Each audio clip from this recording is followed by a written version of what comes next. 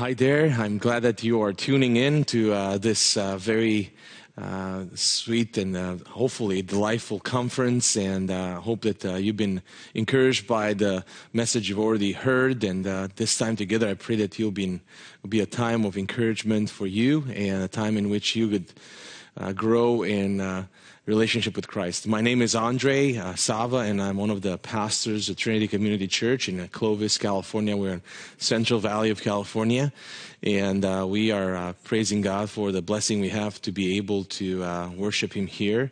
This is not a Romanian church per se, but we do have a group of Romanians that are meeting in our church or are part of our congregation. We have Romanian translation, and nevertheless, we are just enjoying worshiping God together through different means of just worshiping Him on Sundays and Sunday school classes and beyond. And again, we are very thankful for the partnership we have with Romanian churches. And I, as a Romanian, born and raised there, I am keeping close in touch with the Romanian community. And I want to thank Val and the RBYA team for inviting me to be part of this conference. And I pray that they are feeling blessed and encouraged by the whole conference altogether. In different circumstances, we would love to be face-to-face, but right now we're just having to do with what we have available, and we praise God for that.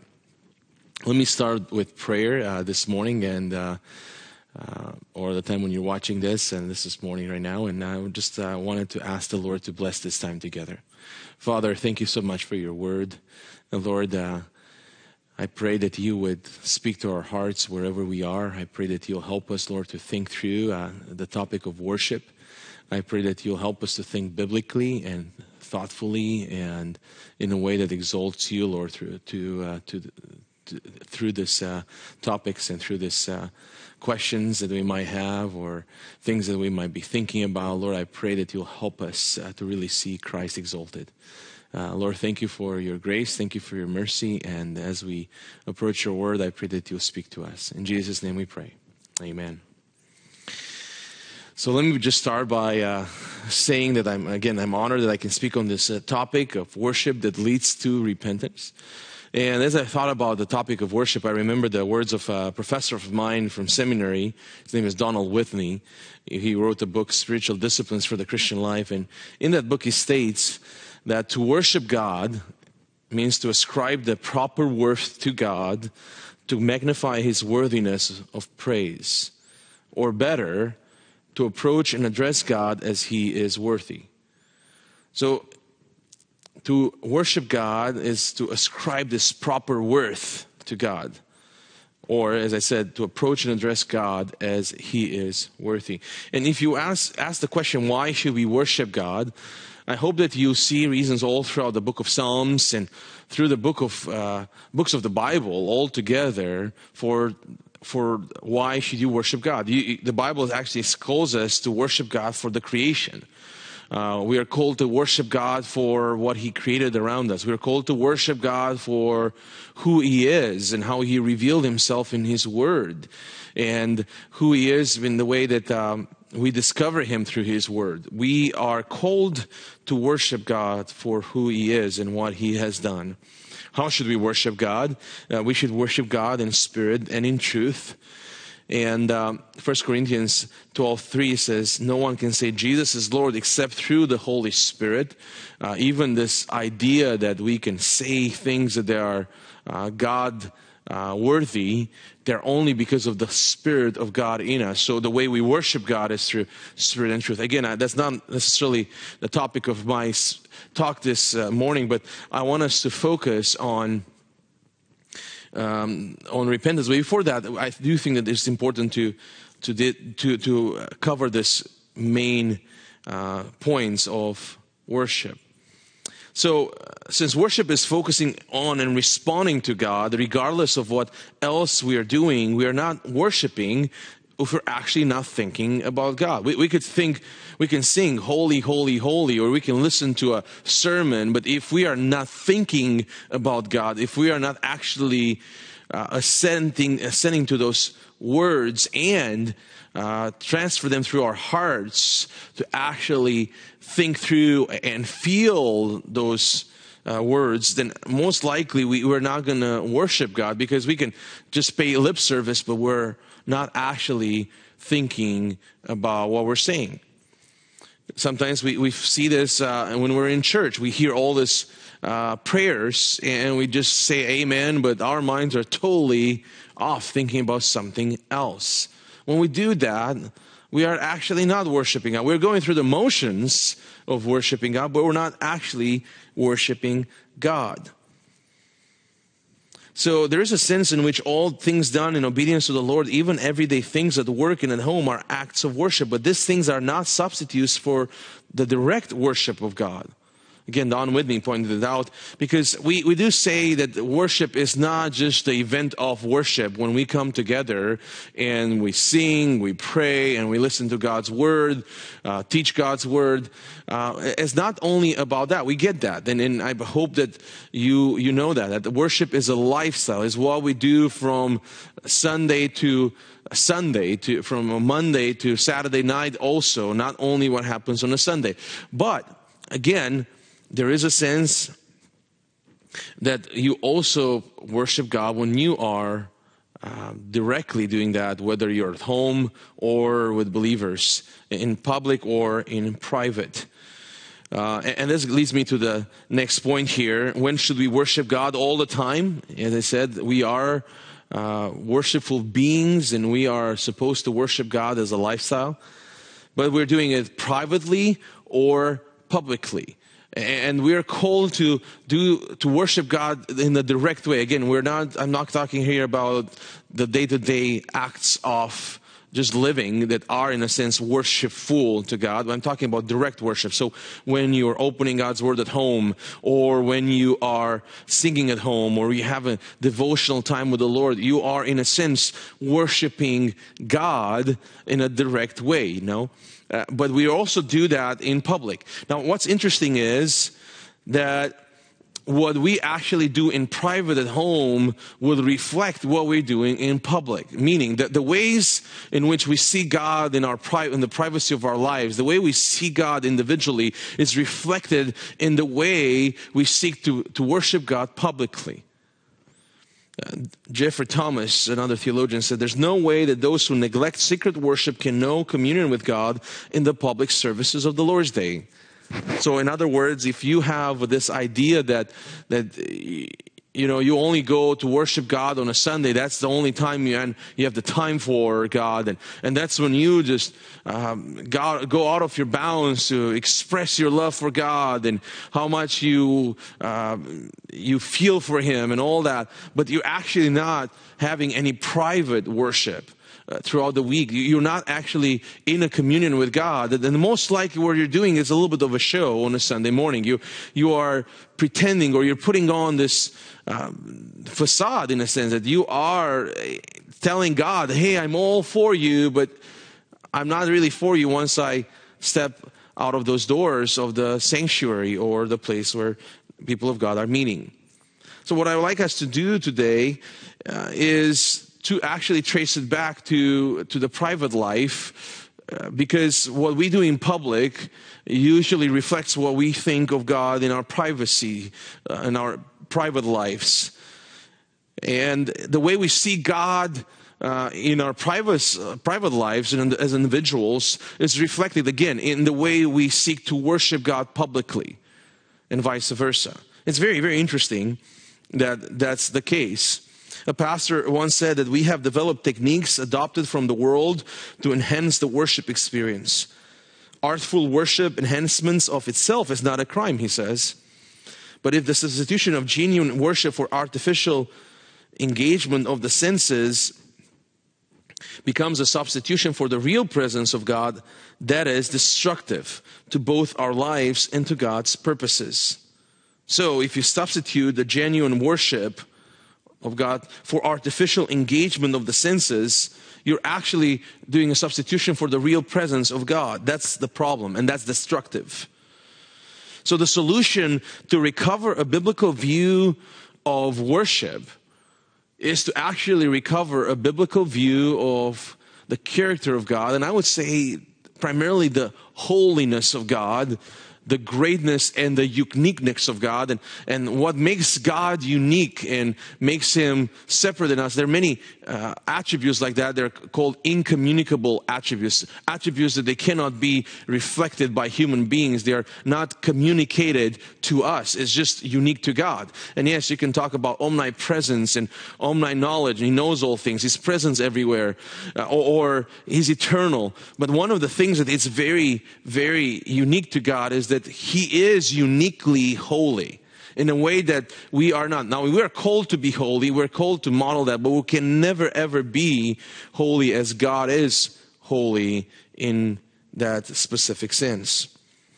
David Wells, professor of theology at Gordon Conwell Theological Seminary, says in his book, God in the Whirlwind, that, quote, "It is time for evangelical churches to recover the biblical emphasis on the holiness of God, because without such an emphasis and a vision of the burning holiness of God, worship loses its awe to the truth of His word, loses its ability to compel, obedience loses its virtue, and the church loses its moral authority."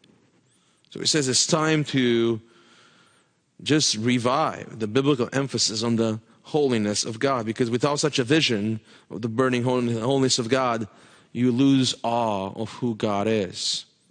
Now, I grew up, like some of you, in a Romanian church in Romania that was characterized by a pretty high view of God.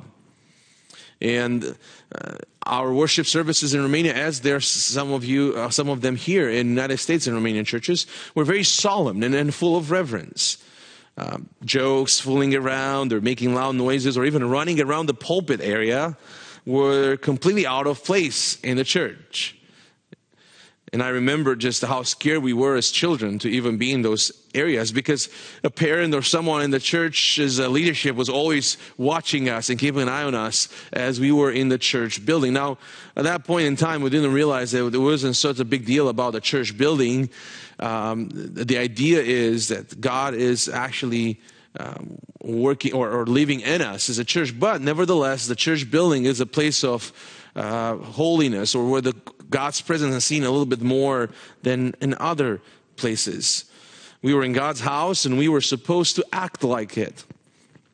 And as I said, as I grew older and I started to read the scriptures, I realized that at the end of the day, God is not only present in a building, but I did appreciate, actually, especially as I go and visit other locations, other cultures, especially the American culture, I appreciated at least the reverence that is given to God.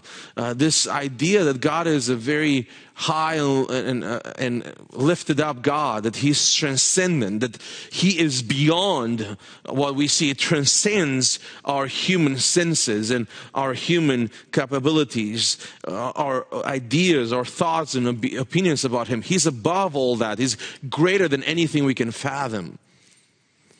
And again, I appreciate that, because I know that that's a healthy way of seeing God. Now, there is a downside to it when you see God only high and lifted up, and you don't realize that it's actually among us, that He's immanent. And that's something that I learned by coming more in an American culture. And I remember, though, the shock I had when I first experienced, maybe 13 or 14 years ago, going in a mega church in Chicago area, and it was one of the largest churches in the world. And I remember going in one of their worship services, and I was just shocked at what I saw, and just the lack of reverence for God. I couldn't believe my eyes. I saw this pastor who was just very dressed very, I felt like very immodestly in some ways. The worship leader, skinny jeans with holes in it, and they put on a rock and roll service. People look like they just rolled out of their beds, and for me, coming from a Romanian culture, it was just very shocking. Now, after a few more years and trying to understand, okay, where the people are coming from, I understand one thing on the plus part was that, in a sense, in American culture, you get the immanence of God more than maybe you get in an Eastern European culture. Meaning, God is not only transcendent, not only high and lifted up, but is also part of our lives. He's with us and among us. And Jesus did say that he came to live among us, and he's living in us, and he's with us. And Jesus calls us his brothers and sisters, and we are his friends if we are doing what we're supposed to be doing. But again, I think there's a balance between the transcendence and the immanence. I think there's a balance between classical Romanian churches that are very, very rigid in some ways, and a church that, go on the other side and be like Willow Creek or Saddleback or other mega churches out there, or Elevation Church, which I think they go way beyond what I think the Bible seems to be indicating, that we should have reverence to God, and how we should put on a worship service, and how we should exalt Christ. And again, I think it's seen in the people's lives, the way that they worship. But for a few moments, I want us to explore for us today, at least in my message, just a few verses from Isaiah chapter 6. And I wanted us to look at Isaiah, because I remember being in the service at Willow Creek, and I already gave the name away when I said that this is from Chicago area mega church. And I remember being in another church then soon after that. It was a smaller church in California, but mega church still. It was thousands and thousands of people. And I remember as I was looking at that, I was not trying to only be critical in a negative way. I was trying to think through, okay, is it just cultural? Is it something that I don't like, music preference, or is it legitimately a biblical reason why I feel that this is not what it should be? And one of the things that I've been asking myself then, and I ask myself today, whether I'm in a service in an American church, any church in the United States, or whether I'm in Romania, or I got to travel in different parts of the world, I'm always asking myself this question. Do I worship in that moment, and do we worship in a way that if we would be confronted with an Isaiah 6 moment, and you'll see what I'm talking about, would I feel like God would be honored in my presence, or I would be honoring God as I stay in his presence? Would he feel okay to be in our midst with the type of worship we're doing? Does our worship reflect anything close to what Isaiah seemed to experience about God? So let me tell you, or let me read to you what Isaiah experienced. This is Isaiah chapter 6. If you have a Bible, you can follow me. I'm going to read the first 7 verses. And listen to what he says. In the year that King Uzziah died, I saw the Lord sitting upon a throne, high and lifted up, and the train of his robe filled the temple. Above him stood a seraphim. Each had 6 wings. With 2 he covered his face, and with 2 he covered his feet, and with 2 he flew. And one called to another and said, Holy, holy, holy is the Lord of hosts. The whole earth is full of his glory. And the foundations of the thresholds shook at the voice of him who called, and the house was filled with smoke. And I said, Woe is me! For I am lost, for I am a man of unclean lips, and I dwell in the midst of a people of unclean lips. For my eyes have seen the King, the Lord of hosts. Then one of the seraphim flew to me, having in his hand a burning coal that he had taken with tongs from the altar. And he touched my mouth and said, Behold, this has touched your lips. Your guilt is taken away, and your sin atoned for. Amen. So what I wanted us to see here, a few things in this text, is the image that this guy Isaiah has of God himself. The image that is similar to what I think God has or experiences right now in heaven. And because God is the same yesterday, today, and forever, the image that Isaiah saw thousands of years ago is the same image that we could, if we had the heavens open, we would see the same thing today. The question is, do we get that image of God's holiness when we worship him, whether privately or in a Sunday morning service? Do we realize who we worship? Because if we do, then the immediate effect of that, it would be repentance, asking for forgiveness, running to God to forgive us. Even if we are believers, we ask for mercies every day. We ask that His mercy would be renewed. Why? Because we get a new glimpse of God's holiness. By the way, interesting. A lot of people praying for revival, and they've been praying for many, many years for that.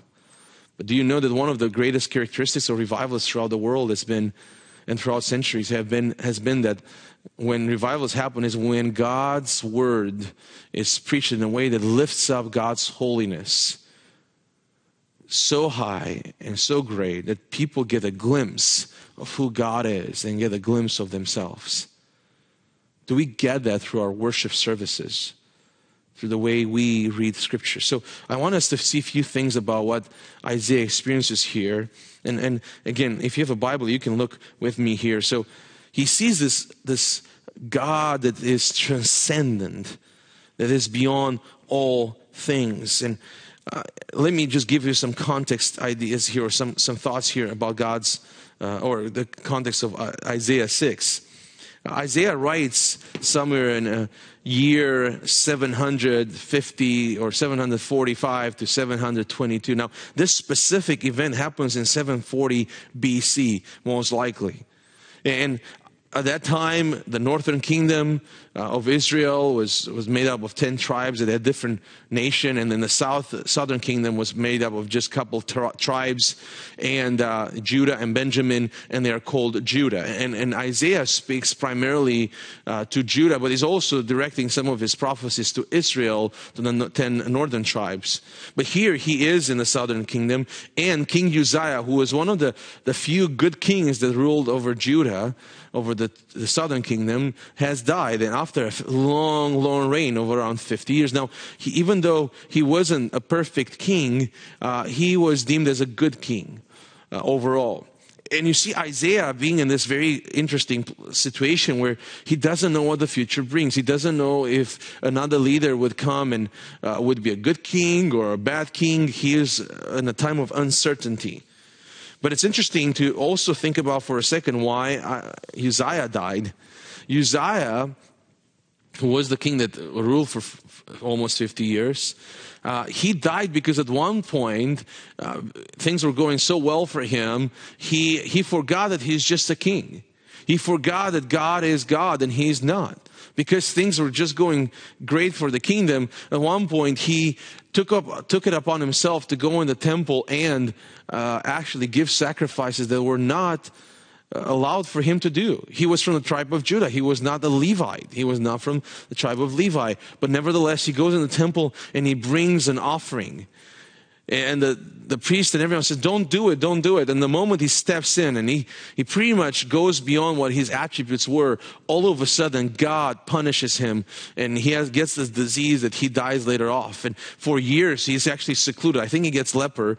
What we can see from the scriptures is that he gets something that is contagious and bad, and he's isolated and secluded for the rest of his years, and then he dies in that seclusion.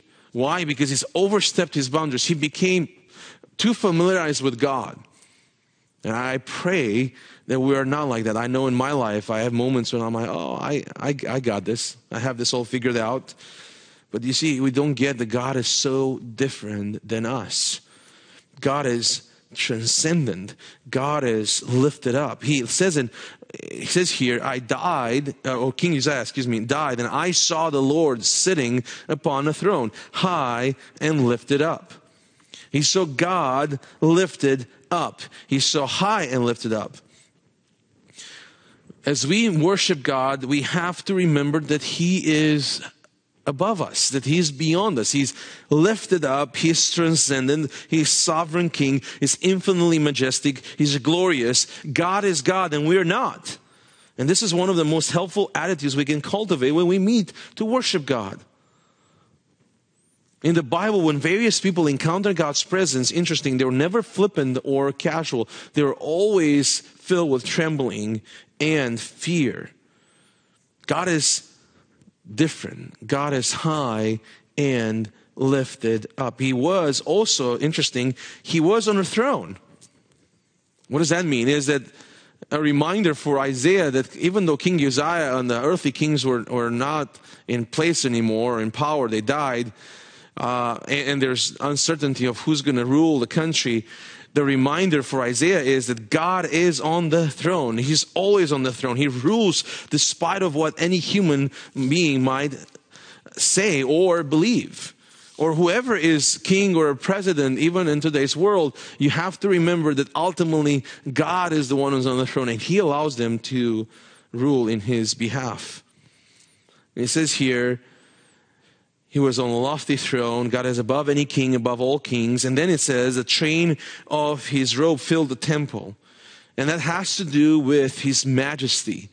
And I'm not sure if you've seen any of the weddings that happen in the British royal household in the last few years, but usually when they broadcast those weddings, you see that one of the main features of the wedding is when the bride comes in, she has this long gown and a bridal dress, or a bride dress for the bride, and you're wondering, why is that so long? What's the point of that? And the point of that is to show beauty and majesty and just loftiness and greatness and royalty.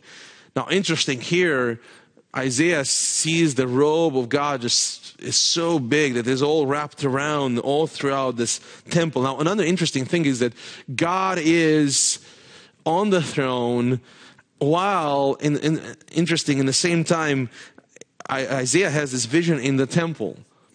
You know why? Because God is both king and priest. He is the God who lives in the temple. And later on we find about Jesus as being both the high priest and the King of Kings. I don't have time to go more into that, but that's a very interesting concept here. Anyway, you see here that He's filled with glory. And then it says, verse 2, above Him stood the seraphim.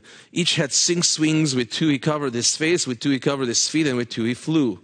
Now that's an interesting verse here about the seraphim. Now, if you don't know about angels, seraphim is an angel, and it's called seraphim because it has 6 wings. The cherubim has 4 wings. But a seraphim was an angel that was made by God, and these beings are actually perfect beings. They are not the angels that actually sinned against God with Satan.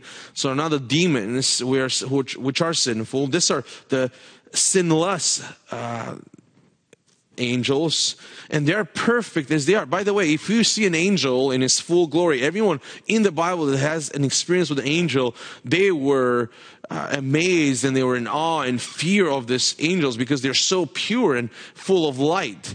Now think about this for a second. These beings who are pure and perfect and they're full of light, they need to cover themselves because God is even greater than them. God is so much more pure than even the created beings. They're already pure here. That's an amazing thing. There's a huge difference, someone pointed out, between infinite perfection and finite created perfection. Huge difference between eternal glory and finite given glory, like the angels have here. There's a difference between the Creator and the creation. And they're covering their faces because they're afraid of God's glory and holiness.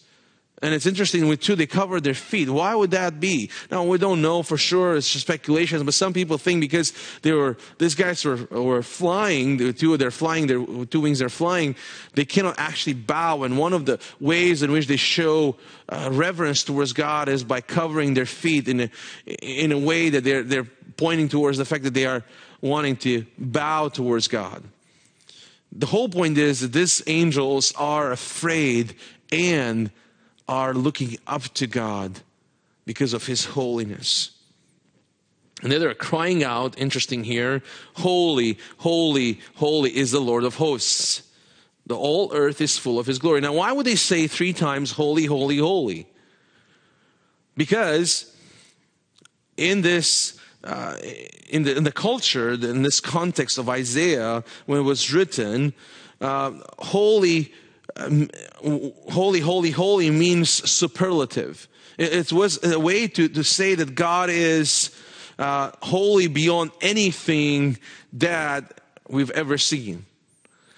In the Bible, in the Hebrew language, there's not the way they talk about something being greater, or if you want to say the greatest, you usually say twice the same word. For example, if you want to say the greatest king, you say king, or you write king. Hence you have the King of Kings. Or if you want to say he is the greatest of the lords, you say Lord, Lord. He is the Lord of lords. So that's how you construct superlative in Hebrew. But interesting enough, here is the only place in the Bible where you have double superlative, where you have holy, holy, holy. He's the most holy of the whole world, of the holiest of holiest. He is even beyond that. What does that mean, that God is holy? And as I said at the beginning, I think this attribute, it defines the Godhead of God. He is separate from all else. He's the only one who's eternal. He's self-sufficient, independent, and fully perfect. God doesn't need anything that we could offer. God is separate from us. He's separate from everything that exists. He's metaphysically unique. What does that mean? He is beyond the physical realm. Meta, beyond or above the physic. Metaphysical, unique. There's no one like him. The holiness of God indicates his moral separateness. The morality of God is one of perfect purity, faultless, perfectly pure. This is crucial to understand so that we can understand what happened at our salvation. Why do we need to be saved from God's holiness? Because God is so pure that nothing can stay in his presence unless it is made pure as well. So God is righteous. He is right. And in verse 4 it says, the foundations of the threshold shook at the voice of him who called, and the house was filled with smoke. Think about that. Not only the windows and the walls were shaking, but the foundation of that building. The intensity of that worship is beyond comprehension. When these angels are singing, they're crying out, holy, holy, holy. And by the way, they're doing that. They've been doing that from the day they were created to eternity future. They're going to be doing that forever. Why? Because God is worthy of praise. And it's beyond comprehension to have that picture and that the intensity of that worship. One day we will, I pray we will experience that. I pray that we all experience that who are listening to this message. But it's interesting now, I don't have time to go into all the details, but it's interesting to see Isaiah's response to this. Verse 5, it says, woe is me, for I am lost, for I am man of unclean lips, and I dwell in the midst of a people of unclean lips, for my eyes have seen the King, the Lord of hosts. Isaiah's response, it's one of utterly ruinedness or helplessness. And this is comes from Isaiah. Isaiah was one of the most godlier people of his time. He was one of the scholars of his time. He was the guy he knew the word of God. Kings would counsel with him because they knew him as a godly man, as someone different than all the rest. He was above, in terms of morality, above the people of his time. Nevertheless, when he gets in the presence of God, when he sees God in person, and by the way, interesting thing, John 12, Jesus says, Isaiah saw my glory and he marveled at it. That was in John 12. Most likely, when Isaiah had this vision, he actually saw Jesus. When you think, oh, that's God the Father, but I'm good friends with Jesus. He's a little bit less scary. That's not true. They saw Jesus here. He has a vision of Jesus. And interesting, it says here, Isaiah says, woe of me, I am lost. He doesn't say, oh, I'm in trouble here. I am not as clean as I should be. Or, I'm a little bit sick. I need a little bit of healing. Or I need to get my stuff together. I need to clean up and put some clothes on. No, he says, I'm utterly ruined. I'm totally helpless. I'm totally destroyed. Why? Because when he sees God's holiness, he realizes his sinfulness. He realizes that he's not only sick, he's not only having some problem, he's utterly broken. The Bible puts it as we are totally dead in our sins and trespasses. If you are a human being in this planet and you don't have Christ in you, as God looks at you, he sees you as totally dead. Why? Because you've been infected with sin. sin. It doesn't mean you only do bad stuff. You might be doing good things. You're philanthropic. You might be doing acts of charity. You might be nice with older people in your neighborhood, with your grandma. You're carrying bags of groceries for them. You might be doing great stuff at times.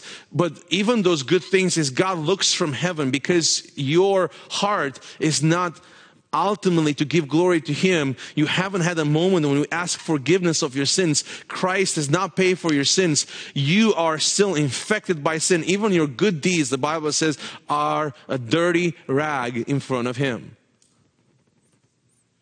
So, my point is, Isaiah had a vision of who God is and totally broke him. He says, I am lost. I am a man of unclean lips, and I dwell in the midst of a people of unclean lips, for my eyes have seen the King, the Lord of hosts. You know what really gave him that picture?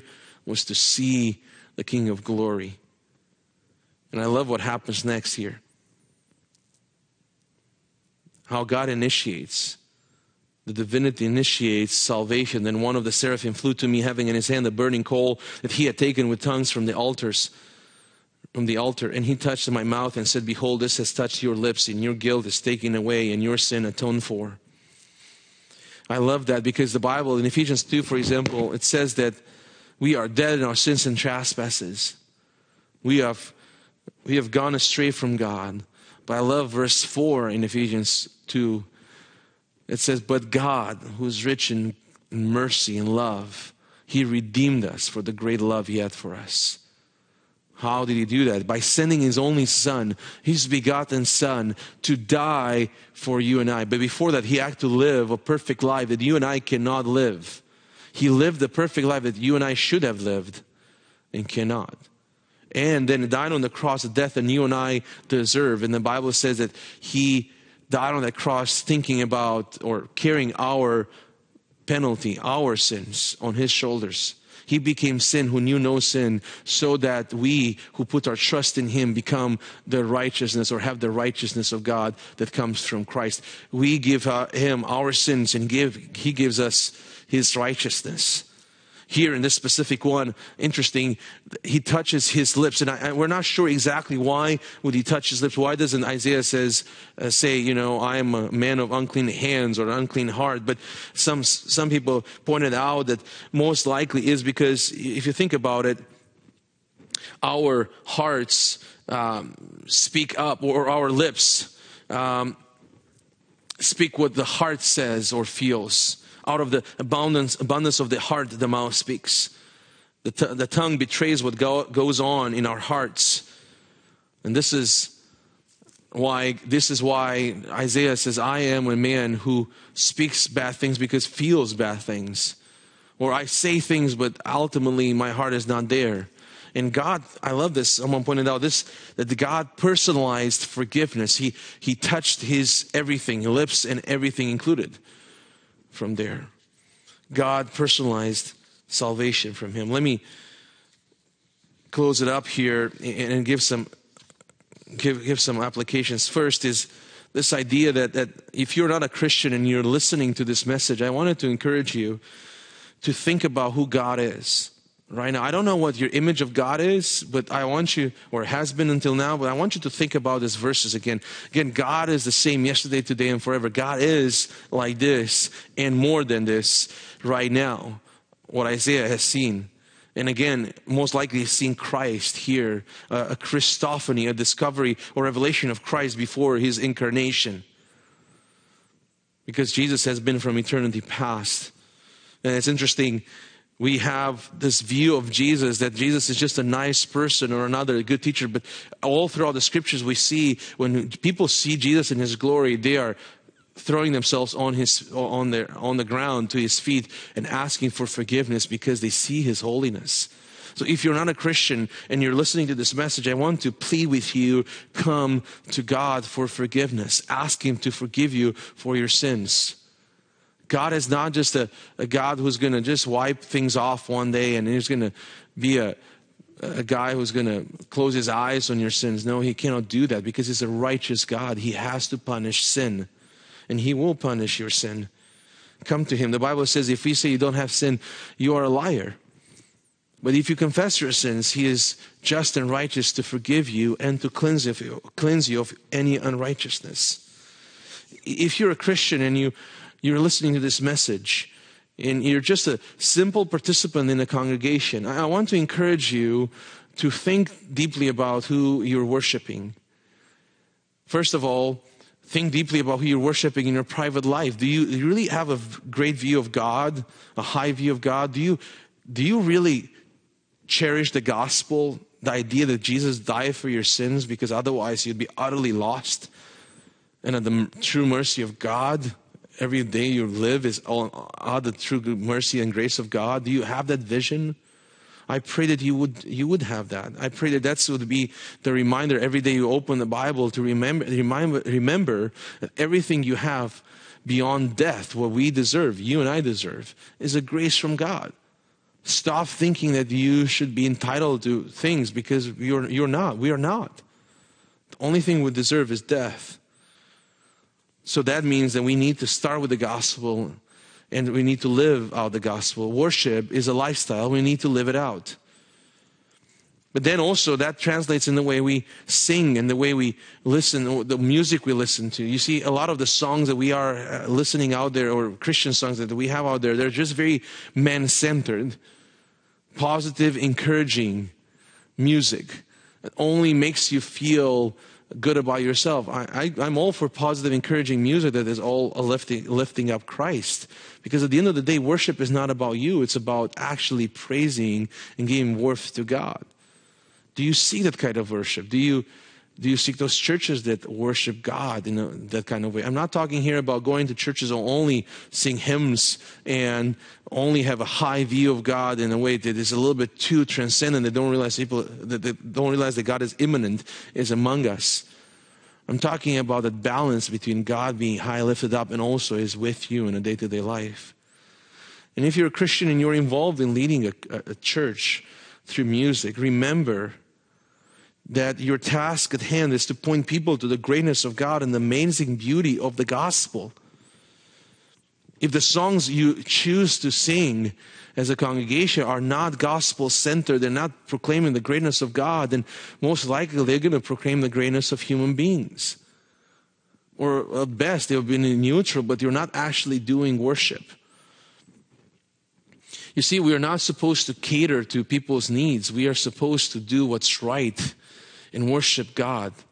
I remember this quote by Søren Kierkegaard, the Christian philosopher from Denmark who lived in the middle of 18th century. And he said this, that in our way of doing worship, and this is interesting, this was like 150 years ago in Denmark, but he had the same problem then as we have it today. He said most people who are doing church, they have this backwards, meaning they think that the audience is, imagine going to a theater, okay, seeing a play, and he says, put that and try to put an analogy to church. Most people see the congregation as being the audience, and the pastor and the leaders who are leading worship are the actors, and God is somewhere behind the scene as having a prompter who's kind of giving you what you should say. But again, the audience is the congregation. And he says we have that backwards, because actually the audience is God. And the worship leaders serve as prompters, and the congregation are the ones who should perform, are the ones who are doing the actors, if you will. They are the ones who are worshiping, and God is the audience, and the worship leaders are the prompters, meaning that it should not be the focus on the worship leaders. So I want to encourage you as I close to consider just focusing on gospel-centered music, gospel-centered messages, gospel-centered worship. And in terms of music, I want to encourage you to maybe listen out to some modern gospel-centered music producers like Sovereign Grace Music, The Getty, CityAlight. You can find more and more of those in the Gospel Coalition. There's a bunch of articles with new gospel-centered singers and music writers that I think you will be encouraged by. Again, pray that as we think about this topic, that you really, really see God lifted up in a way that would exalt Him more than anything else and will bless your heart in a way that is biblical and will transform your life. Let me pray for us. Father, I thank you for your message for us. I pray that whoever's listening to this message, that they will be challenged by what you want to share with us. And I pray, Lord, that you would help us to see you high and lifted up, and Jesus would be exalted so that Jesus would be exalted in our midst and in our lives. I pray personally for myself, Lord, that your glory will lead me to repentance and not treat sin casually and treat worship casually. But help me, Lord, to see the blessing and the privilege I have to be able to worship you. Give me that insight, Lord. In Jesus' name we pray. Amen.